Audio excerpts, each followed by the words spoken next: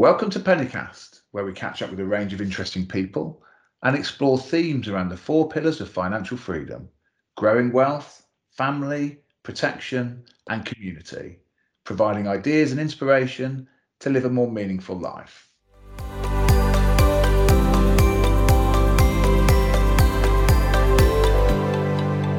Hi, I'm Alun Thorne, and I'm delighted that you could join us for this latest edition of PenneyCast, the regular podcast by Penney Financial Partners. Today, we're going to be looking at inheritance tax, a tax that you will sometimes see described as the most hated tax of all. As in the most basic terms, it can be seen as a double tax as it applies to a person's wealth, even though they will have paid tax on their earnings throughout their lifetime. Nevertheless, it is also a tax that offers significant opportunities for mitigation. Indeed, it could actually be described as a voluntary tax due to the various steps that anyone can think about when considering their IHT obligations. So, I'm delighted that for this edition we're joined by Dave Lardner, a senior technical consultant at Penney Financial Partners with a specific expertise in tax, trust and estate planning. And he's joined me today to talk about all things inheritance tax. So, hello Dave, how are you? Yeah, very well, thank you. Delighted to be here. Excellent. So, Dave, I think first of all, probably start from the beginning. And I wondered if you could tell us a little bit about, what is inheritance tax, or IHT, as we may refer to it in this podcast, and who pays it? Sure. I think the simplest way to look at IHT is to think about the size of your estate principally, and also there are some complex rules, but it relates to your domicile, not your residence. So residence is about where you live. Domicile is about where you emanate from. So if I think about me, I have a UK domicile. I'm born to UK parents. So my domicile is based on my origin. So I'm a UK domicile, and that means that I'm subject to inheritance tax on everything that I own in the whole world. It doesn't matter where it is. It's all added up, and that total is the part that be assessed. If I died tomorrow, would my estate suffer inheritance tax? Now, if I was not originally from the UK, I would be non-domicile by origin, but I might have acquired a deemed domicile in the UK because of how long I've lived in the UK.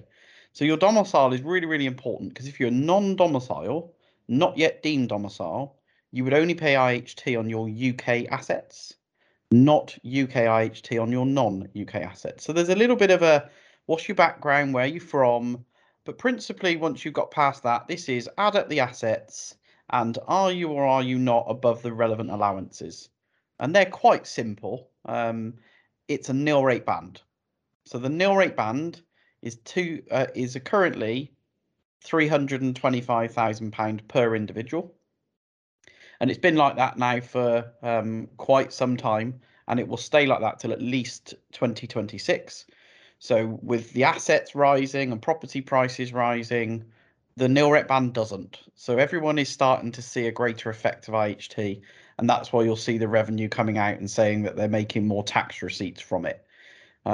So in essence, if the total of your assets are above the nil rate band, plus some special rules around your main residence, if you're leaving that to your direct descendants, i.e. children, then if you're above the nil rate band, you suffer 40% tax on the excess above that nil rate band. That is a flat tax rate. There's no special rules. It's 40% for everybody above the nil rate band. You mentioned there, Dave, about there are some circumstances around main residence and how that can be passed on to children, as you referenced there. So does being married also have an impact in terms of your IHT situation? Yes. Yeah, put it simply, everyone gets a nil rate band each. Okay, so a married couple are going to have two nil rate bands. So if we keep that simple, that's £650,000 as of today using the nil rate band that a married couple could have in their assets that before they start to pay inheritance tax. And IHT is typically a tax that applies on second death, because you have got special rules between a married couple. So if let's assume Mr. dies first. Mr. can leave all of his assets to his wife, and when he does that, it's called an interspousal exemption. So he's leaving it to his spouse. The transfer of his assets to her doesn't create an IHT test at that point. But when she subsequently dies, she's owning everything. But at that point, then it's about her own allowances, and due to some legislation changes, you've effectively got the ability to transfer allowances that the late spouse didn't use. So she would still have his nil rate band of 325, but it's based on a percentage. So if the nil rate band rises over time, she would have the unused allowance of what is the nil rate band at the point of her death.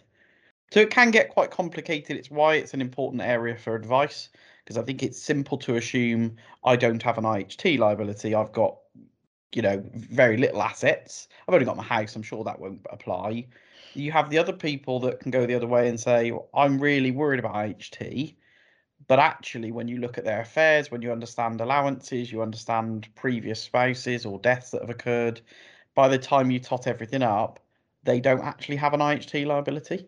So I think the importance of advice can't be underestimated here in order to assess what have you got, what's your domicile, what's your assets look like, how liquid are they, and then almost what allowances are in play. Like I said, the nil rate band is 325. The allowances on the property is a separate allowance. So if you were looking at a married couple, full allowances available based on the normal nil rate band and the main residence nil rate band, as they call it, you would have up to £1 million before you suffer IHT. That Okay. assumes you haven't done anything else. And so again, we touched on this. You've alluded to this as we've been speaking here, and obviously I alluded to it in the introduction. This is a tax that I guess can be seen or potentially be referred to as a voluntary tax because there are mitigations that can be explored to minimise the impact of inheritance tax. And so obviously, I guess in this podcast, one of the things we wanted to look was kind of have a look at some of those different opportunities that people should be considering.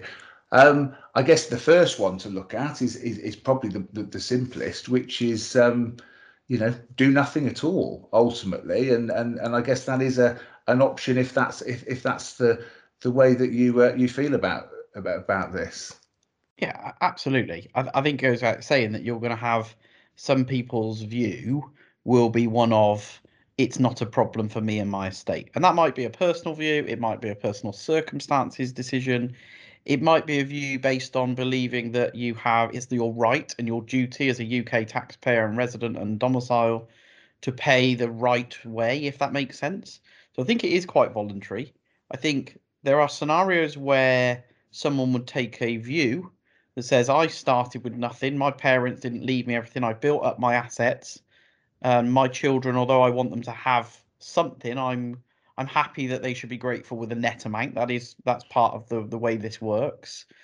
And then you'll have those clients that say, no, I worked really, really hard for my money. Why should a load of it go to the tax man if I can avoid it using legitimate planning?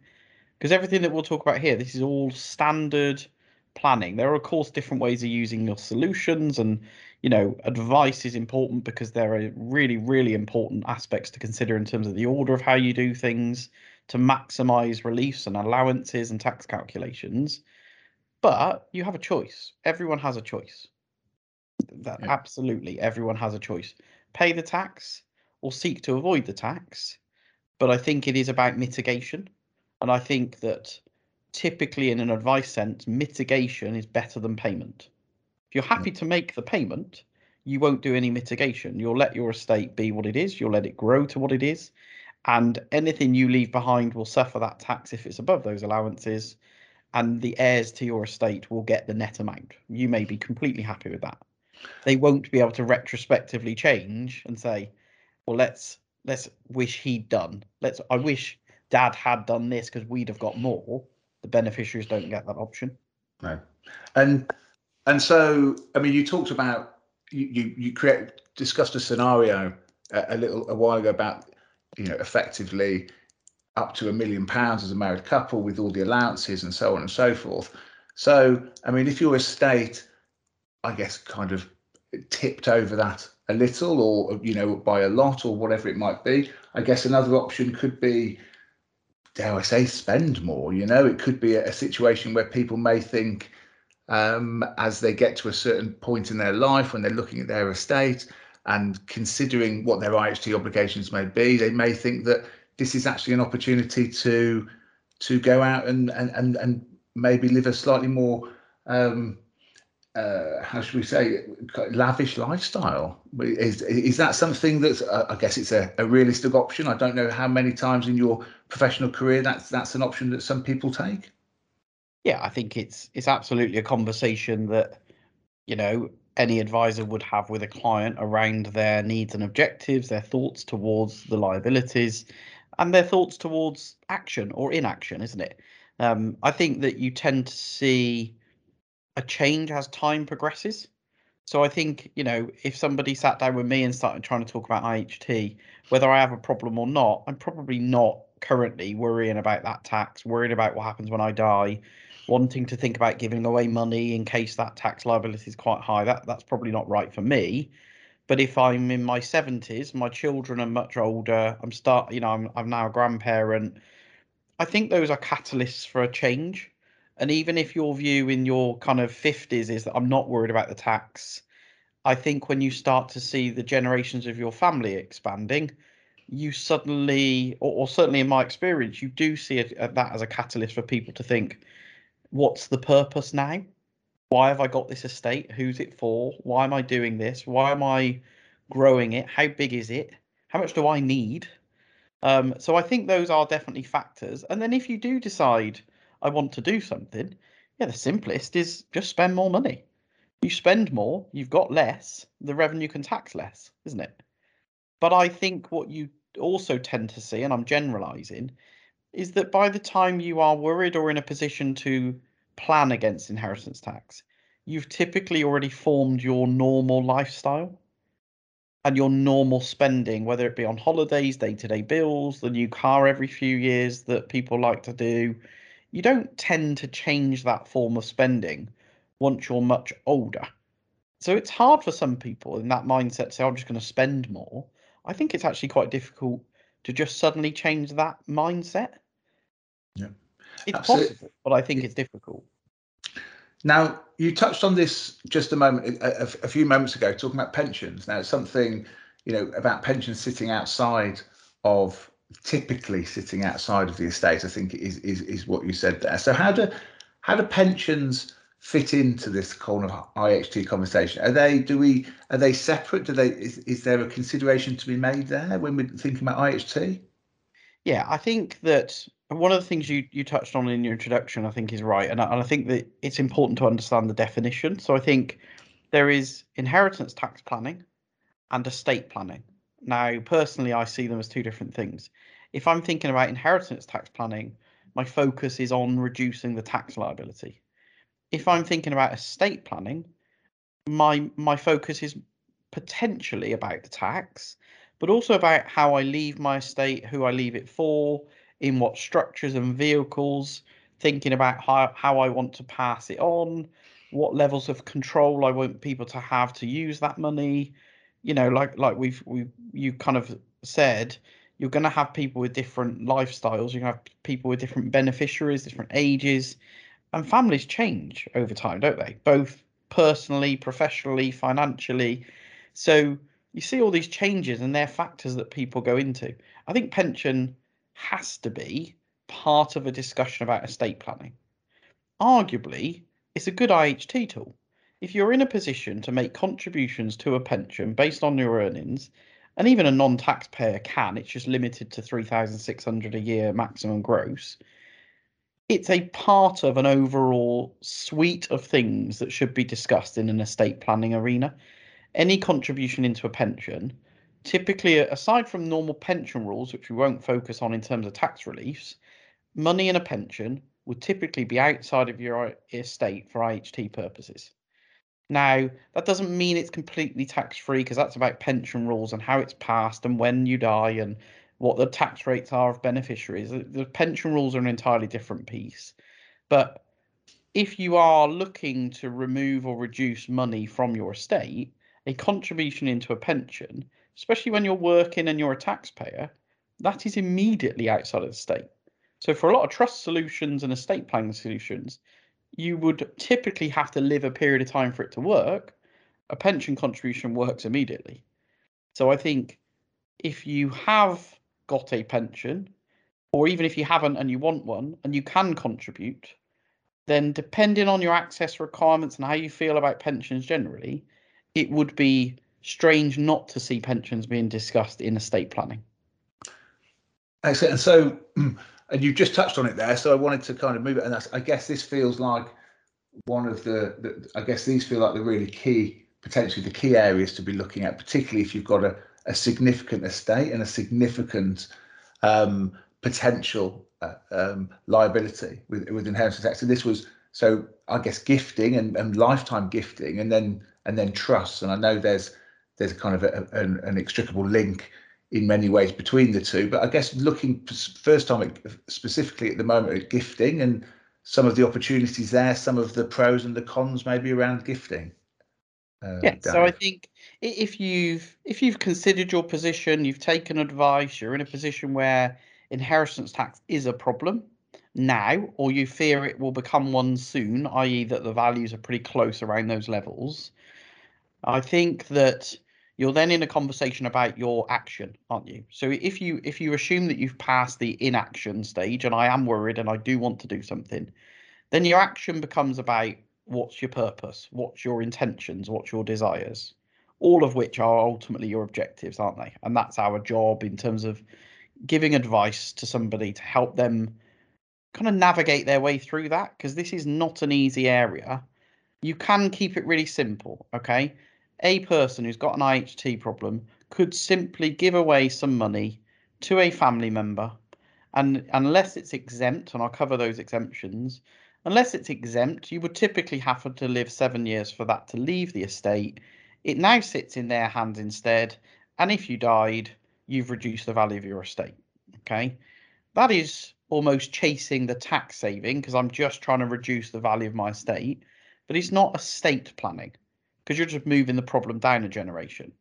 You're not giving yourself any control. You're not giving yourself any thinking towards estate protection in the hands of that recipient. You pass money to your son who's married, but in the middle of going through a divorce, there's a high chance that what he now holds is going to be attacked in the divorce, and what is your daughter-in-law will see a chunk of that in the divorce proceedings.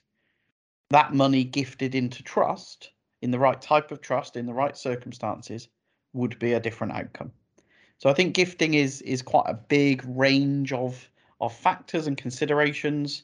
But if you keep it at simplest, that is, I'm trying to reduce the value of my taxable estate, and I'm either giving it away to an individual or a series of individuals, or I'm looking to pass it into some form of structure, because now I'm thinking about what I want that money to be used for, who I want it to be used for, when I want it to be used for, all of which are factors in the trust planning side. And so let's kind of drill down into that a little bit then, Dave. So we're talking about trusts, something that is a fairly wide ranging, there's a lot of variety within that. Well, there's no such thing, dare I say, as just the single trust. There's a lot of different factors at play there. So talk to us a little bit, Dave, about what we're talking about when you say we talk about trust planning and the different kind of considerations, the different kinds of trusts there are out there. Okay.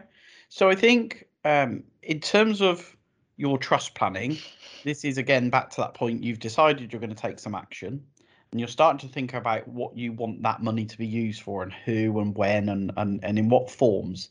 And typically part of that thinking is also about what you don't want. So it's not uncommon to have conversations with clients who say, well, look, longer term, I don't necessarily need this money. I quite like to put it aside for future grandchildren.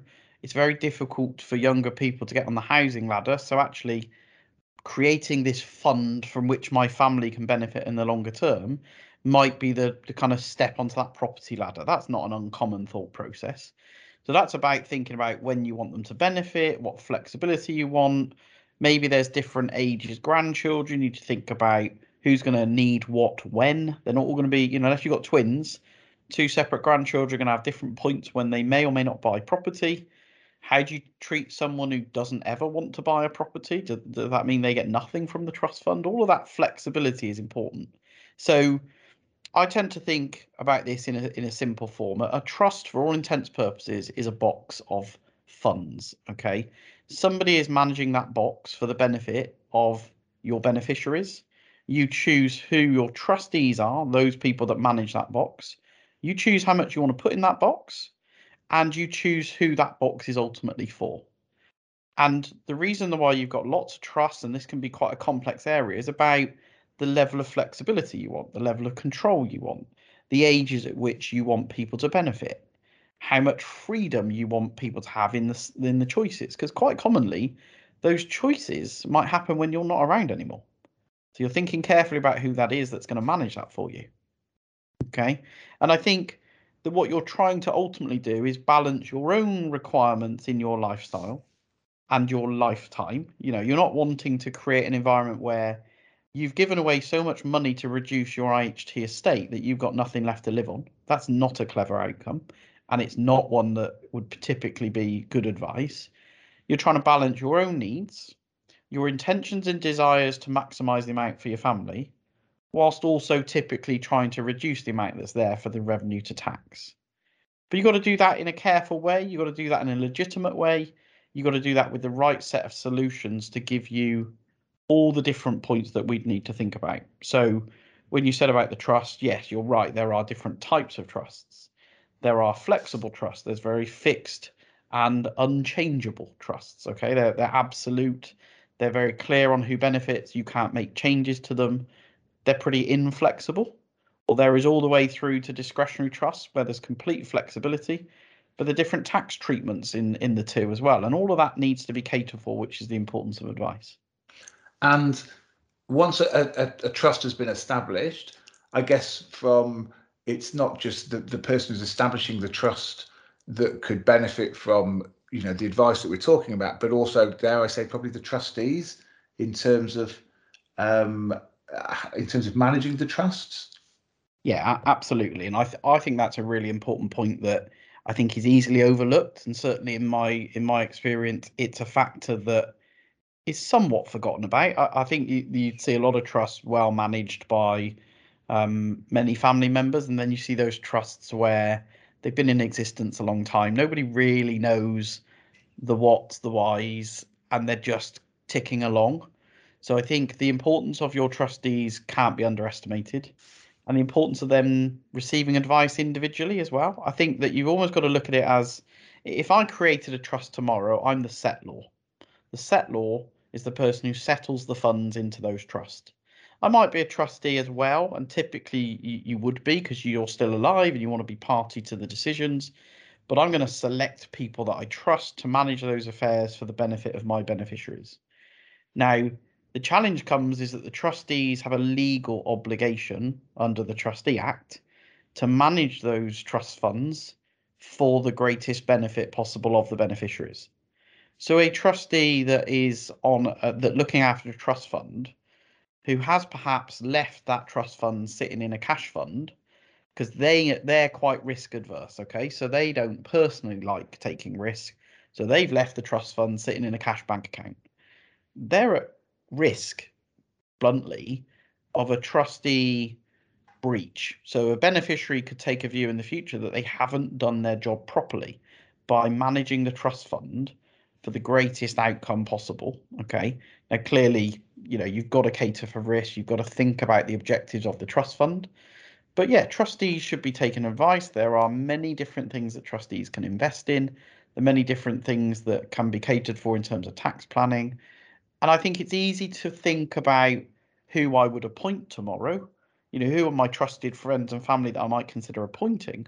Then I've almost got to think about the burden on them, their capability to manage that, their capacity to manage it. I might choose friends that I know they've got the capability, they just haven't got the time.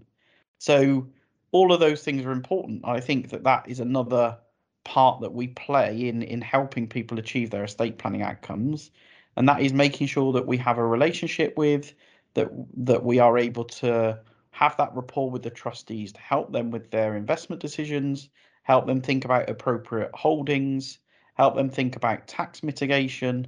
Because there's one thing managing inheritance tax in terms of building the trust funds, but don't forget that any trust fund itself is a holding of things.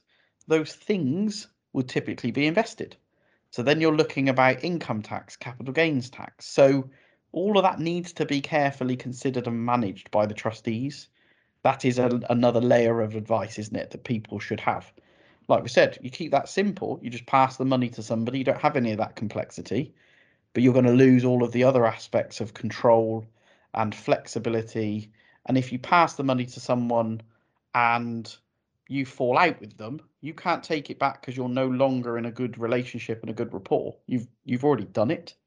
That's in a trust fund, and a discretionary trust fund at that. It's not their entitlement. So if you want to almost disengage them as a beneficiary and that they're now not entitled to anything, you have complete autonomy to do so without their involvement, knowledge, or even say so. But you don't have that when you've given them the money directly. Yeah. And what's, in terms of the kind of trust, what's that kind of relationship with the revenue? So in terms of reporting and so on, and you know, what's the obligations in terms of kind of the what, you know, what can the revenue see, what can the revenue know, and is that likely to change at all? I mean, what's that relationship there between the two? So it's an interesting question, because I think typically over time that relationship has depended on whether there's been a liability that needs to be reported to the revenue. So if a trust fund holds something that has created a liability, the trustees collectively have a duty, like all of us as individuals, to account for those liabilities and suffer and pay any taxes that may be due. So over time, yes, when you create trust, there may be reporting requirements. That depends on what trust you're doing, depends on how much you've put into it, depends what type of trust vehicle you've created. They're all slightly different. Again, it leads to my point around advice. I think that you can't navigate this very easily on your own as an individual. You know, those lay trustees, the non-professional trustees, they might have real good financial acumen on a personal level, and they are good with their financial affairs, but that doesn't mean that they can navigate this area. I think in terms of reporting, to answer the question, there are changes that were announced in 2020, and ultimately the creation of trust funds now results. There are a few exemptions, and it's probably it's beyond the scope of this conversation, but typically speaking, most trusts now need to be reported. So it's a bit like a census. The revenue now have an expectation that you would report the existence of your trusts. Like I said, there are some exemptions. The reporting of that trust must be done.